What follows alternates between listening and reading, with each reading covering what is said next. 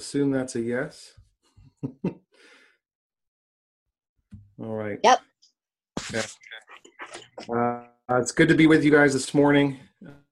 Thanks for gathering with us. Thanks for bearing with some of the technical that we've had as we try to navigate, and it seems like the game gets on us. The rules kind of get changed every week as we're meeting week to week, and this being our third week on Zoom. Grateful that you're here with us today and excited for how God wants to meet us and speak to us through his word. We are going to be in John 11 this morning, which is a very famous passage of how Jesus meets two grieving sisters at the tomb of their brother who recently died. And we're going to pick up the story in verse 17. And it says this: on his arrival, Jesus found that Lazarus had already been in the tomb for 4 days. And now Bethany was less than 2 miles from Jerusalem, and many Jews had come to Martha and Mary to comfort them in the loss of their brother. When Martha heard that Jesus was coming, she went out to him, but Mary stayed home. Lord, Martha said to Jesus, if you had been here, my brother would not have died. But I know that even now God will give you whatever you ask. Jesus said to her, your brother will rise again. Martha answered, I know he will rise again in the resurrection at the last day. And Jesus said to her, I am the resurrection and the life. The one who believes in me will live even though they die, and whoever lives by believing in me will never die. Do you believe this? Yes, Lord, she replied. I believe that you are the Messiah, the Son of God, who has come into the world. After she had said this, she went back and called her sister Mary aside. The teacher is here, she said, and he's asking for you. When Mary heard this, she got up quickly and went out to him. And now Jesus had not yet entered the village, but was still at a place where Martha had met him. When the Jews who had been with Mary in the house, comforting her, noticed how quickly she got up and went out, they followed her, supposing she was going to the tomb to mourn there. When Mary reached the place where Jesus was and saw him, she and said, Lord, if you had been here, my brother would not have died.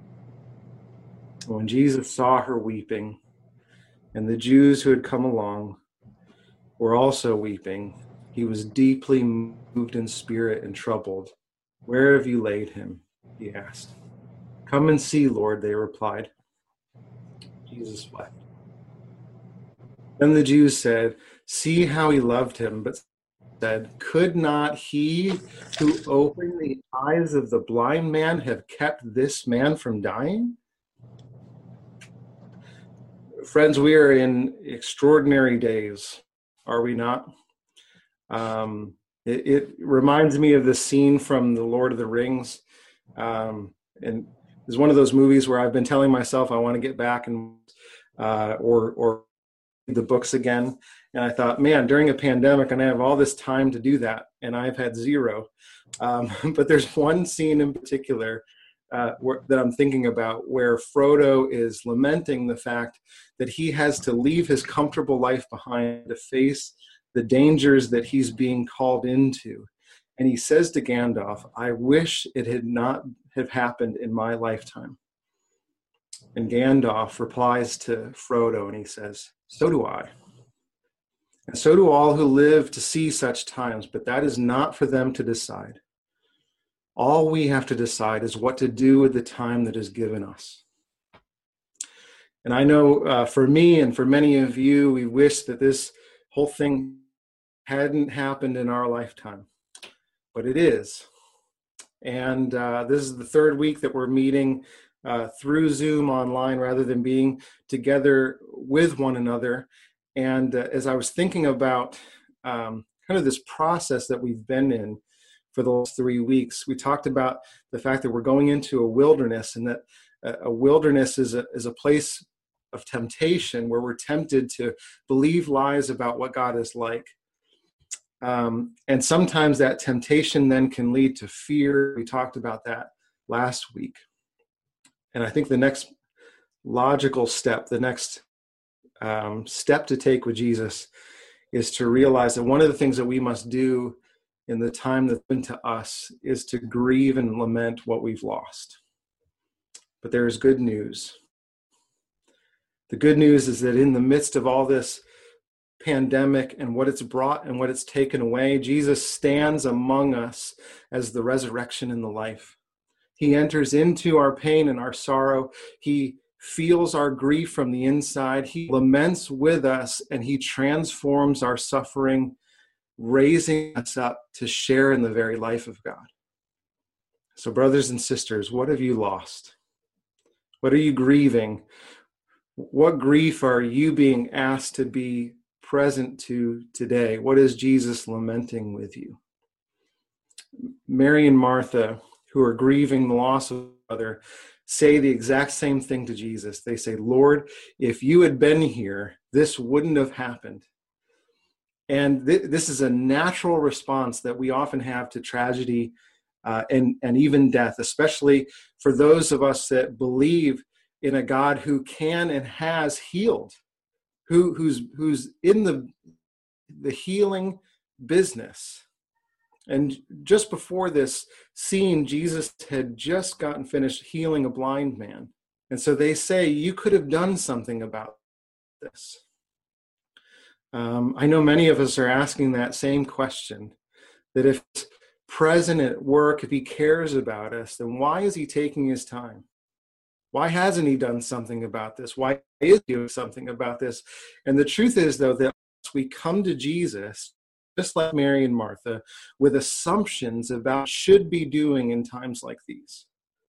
We presume to know what it would look like for God to care and to be at work in situations that we experience suffering.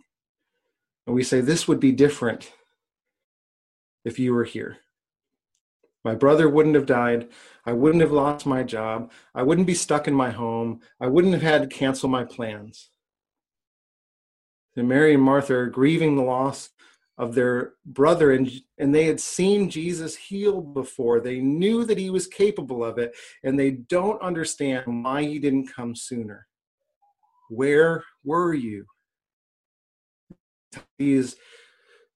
We're probably kind of cycling through those same feelings and emotions between anger and fear. And we talked about some of those already. And yet underneath those feelings, a friend of mine put it this way, and I thought it was such an apt description of what we're all collectively going through. He said, underneath all of this is an iceberg of grief. That if you look beneath the surface, there is deep grief going on. And grief is just the inevitable emotion that comes with loss. And collectively, we're grieving all kinds of losses, aren't we? The loss of the sense of what's normal, the loss of security in the economy, the loss of connection to other people, even little things like the loss of being able to go to a grocery store without a mask on our faces. For me, I kind of met this season with sort of a rush of adrenaline the first 2 weeks. I just wanted to keep busy and make sure that other people were okay, and I kind of focused my attention onto other people and situations, and making sure that we could do everything that we could do to keep things moving forward. But I've noticed that as time has extended on and the rush to meet the crisis head on has sort of settled, I find myself just being sad by not being able to be with people. Sad by having an interruption to events that we planned. The Easter Sunday that we're going to celebrate through a video screen next week. In particular, one of the biggest things that I'm grieving is that some dear neighbors of ours moved out. They sold their home on Tuesday, and we were supposed to have a big party for them before they left. And we didn't get to say goodbye the way that I was thinking we needed to. And I'm grieving that. I think all of us have kind of gone through sort of stages of grief, right? If you look at all the the different stages that you go through. There's denial first, where you go, it's probably not going to be as bad as everybody's talking about. We'll be back to normal, pretty quickly. And then you go from denial to anger. Like, wait, all my plans are canceled. My kids' sports are canceled. I can't even be with my church. Like, I'm angry about this. And then you bargaining, where you're like, okay, all right. As long as if it's only 2 weeks, then I'll be all right. We can get back to normal after 2 weeks, right? Or I don't mind this being canceled, but not that. And what's necessary is to move beyond those stages into a sort of lament, where we accept what's happening around us and we find new ways to move through it together. The truth is, though, we have to name what we've lost. And we have to meet God in that reality. We have to allow ourselves to feel it. And so I ask again, what are you grieving right now? What is your Lazarus? What have you lost in the midst of this that you think the Lord should have done something about? I just want to encourage you to get in touch with it, because in the midst of what's been taken, Jesus stands among us as the resurrection and the life. He enters into our pain and sorrow. He feels our grief from the inside. He laments with us, and he transforms our suffering and raises us up to share in the very life of God. Jesus, when he finds these two sisters, he sees that they're grieving differently, and he meets them each in their grief. I love that about Jesus. They basically say the exact same thing to him, and Jesus responds in two different ways, which shows us just how much his presence is particular to what we are experiencing. And to Martha, he says, your brother will rise again. And she says, I know. We talk about this thing called the resurrection. It's going to happen sometime in the future. I'm just waiting for that day to happen. Just get me out of here, Jesus. I'm just going to wait around. Things aren't going to improve. I'm not going to experience anything, but on that day I will. And many of us have that same mindset when it comes to experiencing suffering. We just think, I got to hunker down because I can't expect anything good right now. Maybe in the future, but not today. And Jesus says, no. Right here, right now, in the midst of your questions, in the midst of your grief, I am the resurrection and the life, and whoever places their trust in me will live even if they die. Jesus takes the future hope, the future reality, and he claims it as his present identity, and he offers it to Martha and to us. Jesus says, no, you can experience right here, right now, in the midst of your questions and grief, because I am the resurrection and the life. And whoever places their trust in me will live even though they die. See, Jesus takes the future expectation of what God would do, and he brings it into the present, and he claims it as identity. He says, my very presence is life for you, even in the midst of this. And that means in the midst of the death of the things that are valuable to us, Jesus declares, I am with you. And my presence won't just bring comfort, but resurrection to your grief, which means all the future things that we think only come when we get to heaven, whatever that looks like, are available now. Future glory now, future peace now, future assurance now, future confidence now. But Jesus says, only let me in. Now to Mary, she says, and Jesus doesn't even give a response to her. He says nothing. But I love that he sees her, and he sees the others crying. And he's moved and deeply troubled. He's filled with empathy and compassion. And it reminds us, Jesus does not stand at a distance and say, everything will be fine. He doesn't give them a pep talk or tell them that they shouldn't be sad. No, he enters into the pain and sorrow, and he feels it from the inside. This is why it's so important for us to remember that God became man, that this thing that we call incarnation, where God becomes one of us. You realize that forever a human being, forever, and forever he will know what it's like to us in every way, not from the outside looking in, from the inside of our experience. He's taken on himself all our pain, all our sorrow, all our grief into himself. He feels it himself. The ultimate example of this is the cross, where he takes the worst of our experience collectively, the worst of what we could ever possibly do to one another, and he bears it on his own shoulders and he takes it into himself. Jesus weeps at the tomb of his friend, but it's not just because Jesus is sad that his friend died. It's because he sees and feels all of their pain. And it's a foretaste for him. See, from this moment to the rest of the book of John, Jesus is marching to the cross. And this is his first foretaste of the wages of sin that he's going to bear on himself. And he weeps with us. Brothers and sisters, he weeps with us as we come to the awareness of what we've lost. He meets us in the reality of our grief. And the good news of the resurrection, which we're going to celebrate next week, and no pandemic can take away the empty tomb, brothers and sisters. The glory of the resurrection that we're going to say is that Jesus does not just acknowledge our grief. He meets us as the resurrection in the life. He doesn't just leave us to despair as if our grief own to manage. But as we share our grief with him, he shares then his resurrection life with us.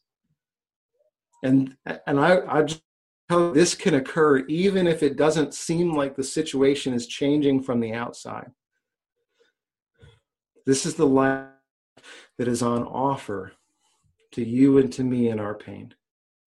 The life of God's future restoration of all things that we can now carry in us even as we experience loss. This is the life that God shares with us as he indwells his people, as he participates with us. Romans 8 verses 10 and 11 remind us that if Christ is in you, then even though your body is subject to death because of sin, the Spirit gives life because of righteousness. And the Spirit who raised Jesus from the dead is now living in you. And he who raised Christ from the dead will also give life to your mortal bodies because of the Spirit who lives in you. God, right now, even in the midst of what you're grieving, wants to participate in your pain so that you could participate in the life that he wants to give you through the Spirit. Right now, this great exchange can happen this morning.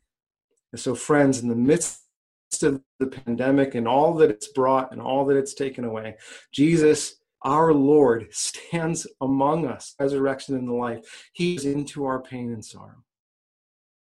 He feels our grief from the inside. He laments with us, and he transforms our suffering and raises us up to participate in the very life of God. So how will you respond today? I would ask you to name the grief that you need to be real to today. Maybe you've avoided it. Maybe you've minimized it. Maybe you've been angry about it, but you haven't gotten in touch with the kind of the deeper level of grief. What loss do you need to let Jesus into this morning? And then I want you to ask Jesus, because he's here among us, stands with us today. How do you want to bring resurrection into my pain? So let's pray and seek God for those two things. Father of resurrection and life, the God who enters into our pain and feels our grief. In your presence, I recognize, I lament, I offer up this. I just want to invite you right now to name whatever that is before God.